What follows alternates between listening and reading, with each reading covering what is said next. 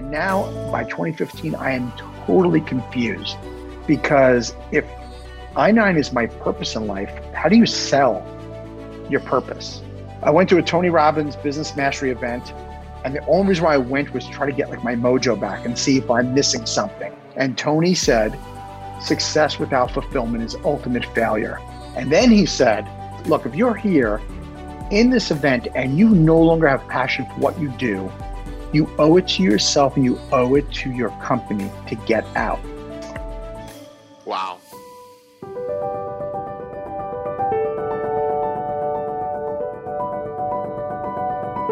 Hello and welcome to Million Dollar Monday. I'm your host, Greg Mazzillo, bringing you real successful people with real useful advice for people with big dreams. I understand big dreams. I turned an investment of $200 and a lot of great advice from some really successful people into my big dream, Proforma, that today is a $500 million company.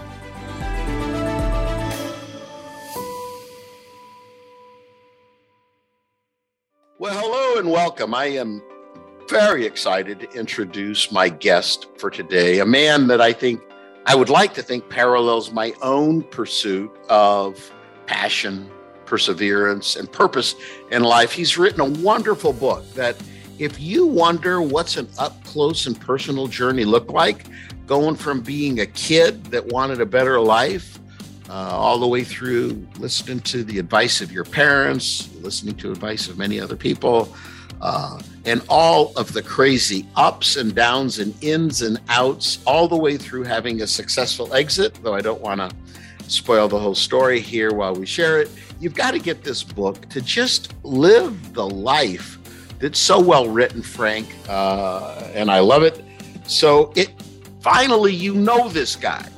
I'm going to tell you how you know this guy, because if you live in a densely populated area, you've driven by the signs for his primary successful company called I9 Sports, and you've seen those little signs in the ground about signing your kids up for different sports. So without any further ado, as they say, please join me in welcoming Frank Fiume. Frank, thanks for joining me. Greg, thanks for having me on. I appreciate it. You know, one of the things I like in the book that you go through is how you felt sort of lost, out of place, or maybe that you weren't going to be successful because, like freshman year in college, you didn't know what you wanted to be. And I love that you're so honest in the book about you had no clue. Well, Frank, I had no clue either. And I think so many people just really don't know what they want to be. And that's okay, because it will come to you, right? It will come to you as you experienced. Well, it's easy to say it now as a 52-year-old that it comes to you. But the truth for me, Greg, was that when I was in college, you know, I had my friends, some of them knew exactly what they wanted to be. They knew they wanted to be in engineering, or they wanted to be a CPA, or they wanted to work as a federal agent for the government, or they knew they wanted to go into law enforcement.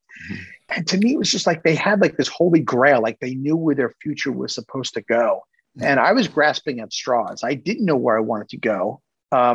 Fortunately for me, part-time, I worked at a mortgage bank, and I was around these guys that all were passionate what they were doing in banking and finance. So I kind of knew like I was going into business. I just didn't exactly know where I was going to go. And it was really stressful. When I graduated college, I'll never forget, I would always say to my dad, like, I'm not sure what I'm supposed to do. And he'd always say, don't worry, you'll figure it out. And my dad, though, did helped me get an interview with a medical sales company in selling medical products. And so that was my first job as a 22-year-old. I'm selling these multi-millionaire, world-renowned surgeons in New York City. I'm selling them medical products, and it was very surreal. Wasn't something I had passion for, but nonetheless, it gave me a great experience. And good money. Really good money, but it was also a lesson to realize at a very young age that although it was good money and I had no passion for it, there was a tremendous conflict there. And I knew I wasn't going to be able to do it for the long haul. Right. However, what I love about your story, and there may be a lot of people listening right now who maybe they don't love what they're doing. What I really enjoyed about your story was how you put your head down and you continued to keep your eye on doing that about which you would be passionate. And even though you knew that pharmaceutical sales, that you came in and out of very different companies, was just a bridge, was just a way of feeding you and then eventually your family while you actually got to your career, but you never lost sight of that eventual goal of yours.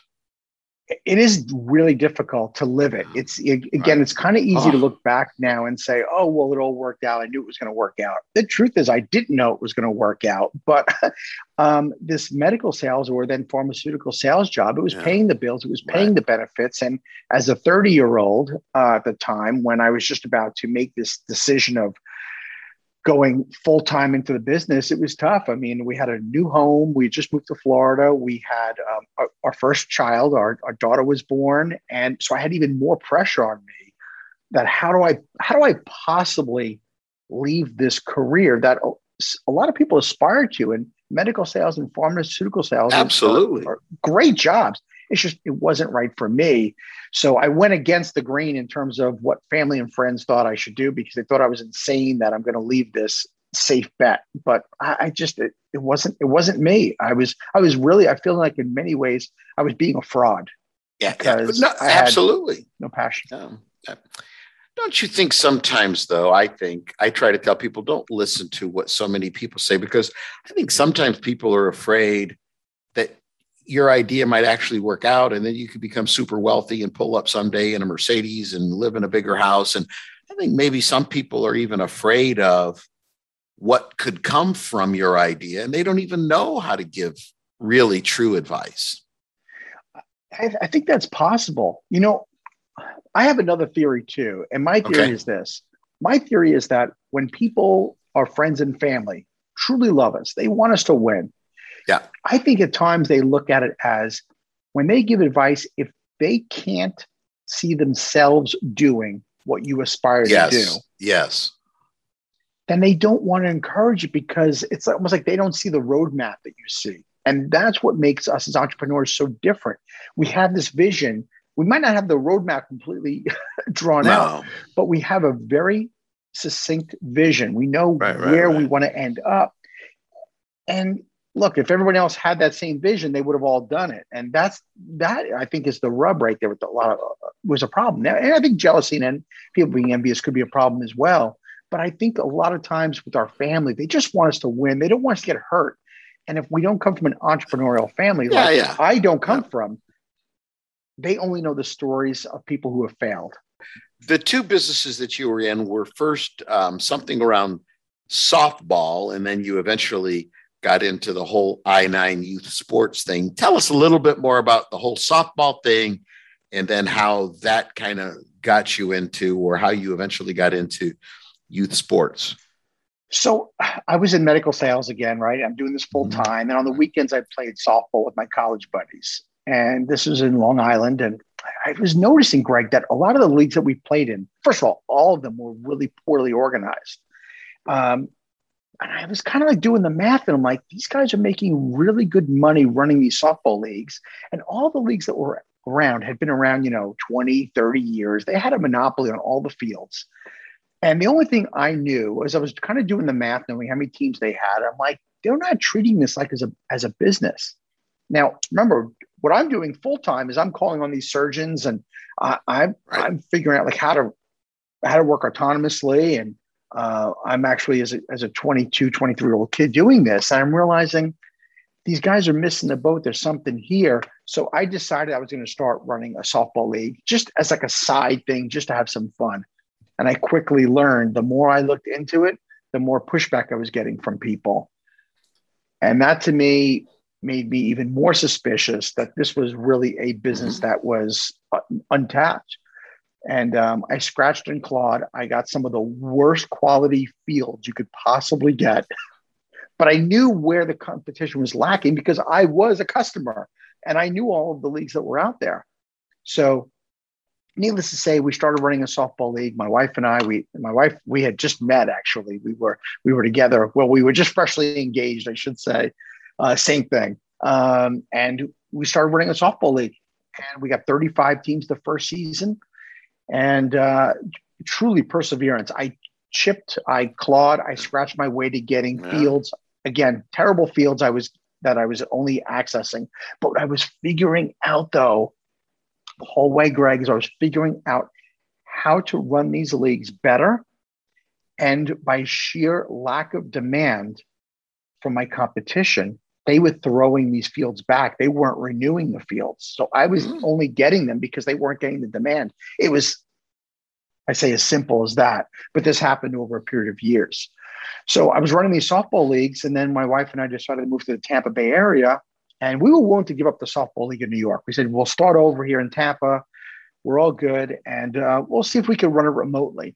It was just then, around 1998, that I learned that the NFL was going to be introducing flag football throughout the United States as a way of promoting the game of football.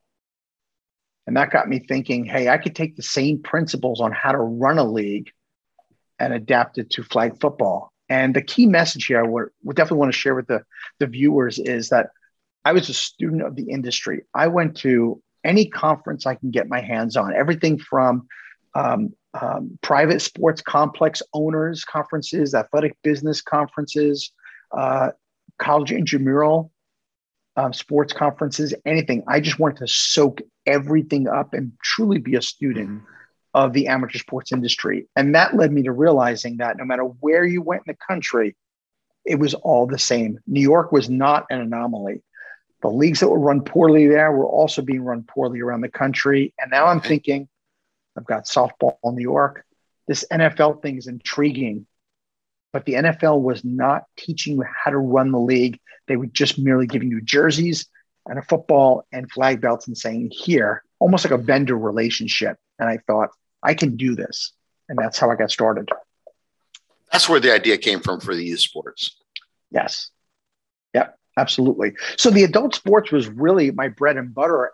But the interesting part of all this is that while I had all this experience running adult men's softball, and it was recreational, I didn't have experience with running a kids league. It was more like I realized, though there was a great demand, I saw that this could be a direction to go. And let's face it, it's far more gratifying seeing a kid score his first touchdown with grandma and grandpa and mom and dad cheering him on the sideline than it is seeing some, middle-aged guy, pulling up at second base with a leg cramp. You know? But that being said, your start in youth sports, that didn't all go that well either in the beginning, right? Yeah. It went terrible. It was awful. Okay, well, let me just say that the results were outstanding. Okay. The operations side was terrible. So from a strategic standpoint, I went from starting out, everybody told me it wasn't going to work. Here's the reasons why they said the business would never work. Florida is football country. Kids only play tackle football. They'll never play flag football. Second reason is that all the leagues are well established. They said that parents will never go for a quote unquote gym sport, a sport the kids play in gym class. So I got 100 kids right away. And the same folks that said it wasn't going to work, when I told them I'm going to operate next season being the spring season, you could only imagine why they told me it was never going to work in the spring. Everybody plays baseball in the spring is what they said. I got 600 kids to play that next season. So now I know we're onto something, right? I go from 100 kids to 600 kids. But while the numbers were growing, operationally, I was an absolute mess. I had college kids refereeing. They weren't showing up. I don't know if they were partying too hard or what, but cars were breaking down the morning of the game. And I was running around like a lunatic trying to officiate games as I could, and phone calls, parents, irate parents. I had to get my system down really well. I learned very quickly, Greg, that the customer for youth sports was totally different than the adult softball customer, being the adult guy. What moms wanted was fun, safety, and convenience. Practicing games on the same day, no fundraisers, no tryouts. Yeah. And that was the big aha moment for me to say, we can do this, and we can do this on a larger scale. And that was what really birthed I9 Sports. All right. We can do this. We can do this on a larger scale. So then how did you scale up? So after expanding to just 3 locations in the Tampa Bay area and having my adult sports in New York, I said to my wife, we either have to get really mature quickly and Right. learn how to hire people around the country and grow this before somebody else does, or we need to find another vehicle. And I was always intrigued by franchising. I went to franchise conferences as well. Mm-hmm. And I talked to some of these franchise consultants. And you know, Greg, it dawned on me that I think what is great about franchising is that franchisees have skin in the game. You find people that are super passionate about the business, which I knew was going to be easy being sports. It's my toughest challenge in deciding on franchising was one, I had to raise the capital, which required me, I sold my New York business to raise the capital to franchise I-9. Right. And the second thing is I'm creating an industry now because nobody had ever franchised youth sports. And one of the toughest challenges, as you know, in franchising is explaining your concept and convincing them that it actually works. And I didn't have a totally proven model, for one. And secondly, no one else was doing it. So I had quite the uphill battle. Yes. But fortunately, I had enough people that believed in my vision. Yeah. You know, I did find in the early days before the internet, we went to these own your own business shows because there was no internet, right? And how do you explain to people what we did? Because, you know, you walk by a burger franchise or an ice cream franchise or an oil change franchise, and you just look at the sign, you know what they do. But then they walk by a business like yours or ours, and it's like, what do you do? But I found there were some people that are more like early adopters that were actually attracted to the newness and the non-familiarity of what we were doing. I wonder if you found the same thing. Yeah. The one of the most interesting things I find about franchising, Greg, is that your early adopter, your first franchisees are much more entrepreneurial, right? They have to be. They got to be the risk takers. Right. They look totally different than franchisee number 100, who only joined because you had 100 franchises under your belt. That's right. So, there's no doubt. There's a lore about your first franchisees, that first generation. You're very close to them. They're close to you. You're kind of learning together. Even though I had my system, let's face it, the system was not refined at all. We were learning as we go. Sure. And one of the keys to success that I share with people all the time is the ability to pivot. Don't be afraid to make a mistake, but damn, when you make a mistake, fix it and move on. Don't make the same mistake 2, 3, 4, 5 times. And that's why I think so many people go wrong. They get married to an idea. And in my case, my idea was franchising both adult and youth sports, since my background was primarily an adult. That ended up being a big mistake because, as I did learn, adult sports in New York was, in fact, an anomaly. I could not repeat that level of success. From my early franchisees in adult sports. They weren't driving the same kind of revenue in New York. And it was different for several reasons. So now you're achieving financial success. I don't ever like the words beyond your wildest dream because people like you and me have wild dreams. And I'm not sure that we achieve things beyond our wildest dreams because having big wild dreams is half the fun, right? So you start to have some thoughts about maybe changing things up in your life, maybe exiting the business. Tell us a little bit about what brought that change of thinking, having some second thoughts about just pursuing the growth you were enjoying. So as we know, part of the dreaming is how big is big, right? And how much impact we could have on others. And I wanted to have an impact on so many people. So of course, when we're building an organization, our goal, and a goal in any business owner, I think it's making sure that we surround ourselves with great management, with great people, and that they are in essence replacing you. Now, Greg, I really thought I-9 Sports was my purpose in life. It was my identity. We were intertwined. I-9 Sports and me were one.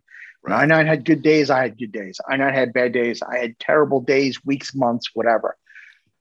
I got to the point around 2015 where something was brewing for a while. And what was brewing was I-9 was my identity and I was no longer needed.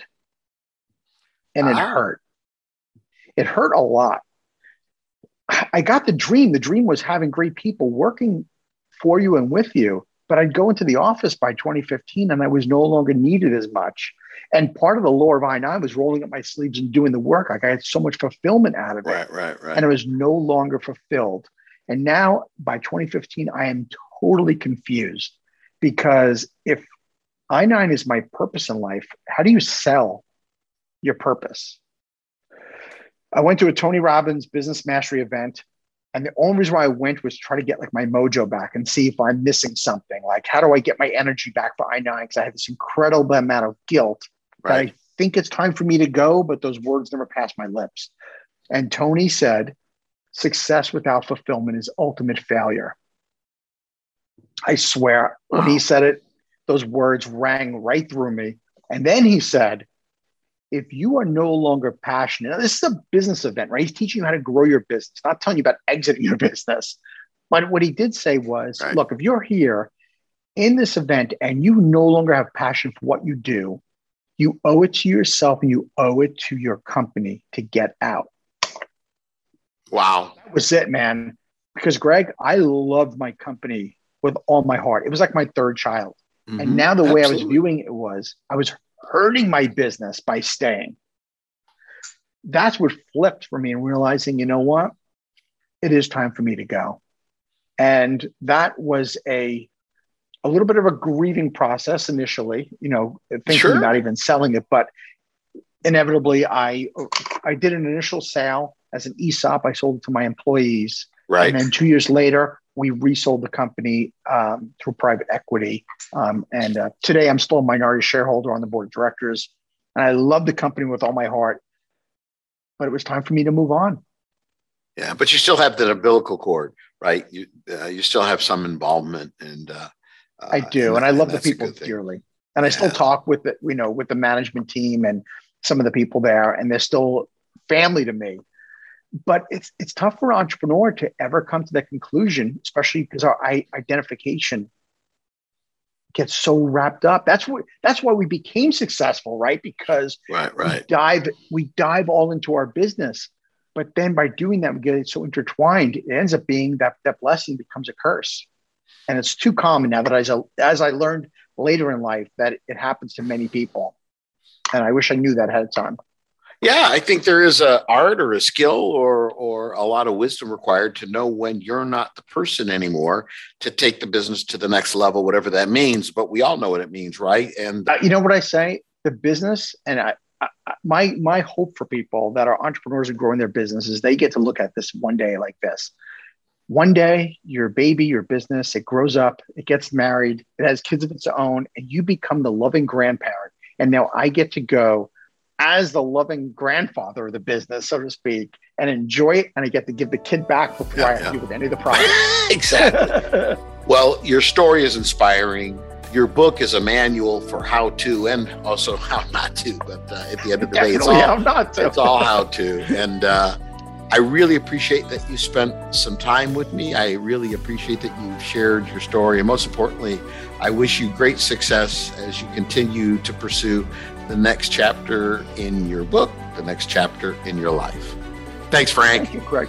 Thank you. I appreciate it.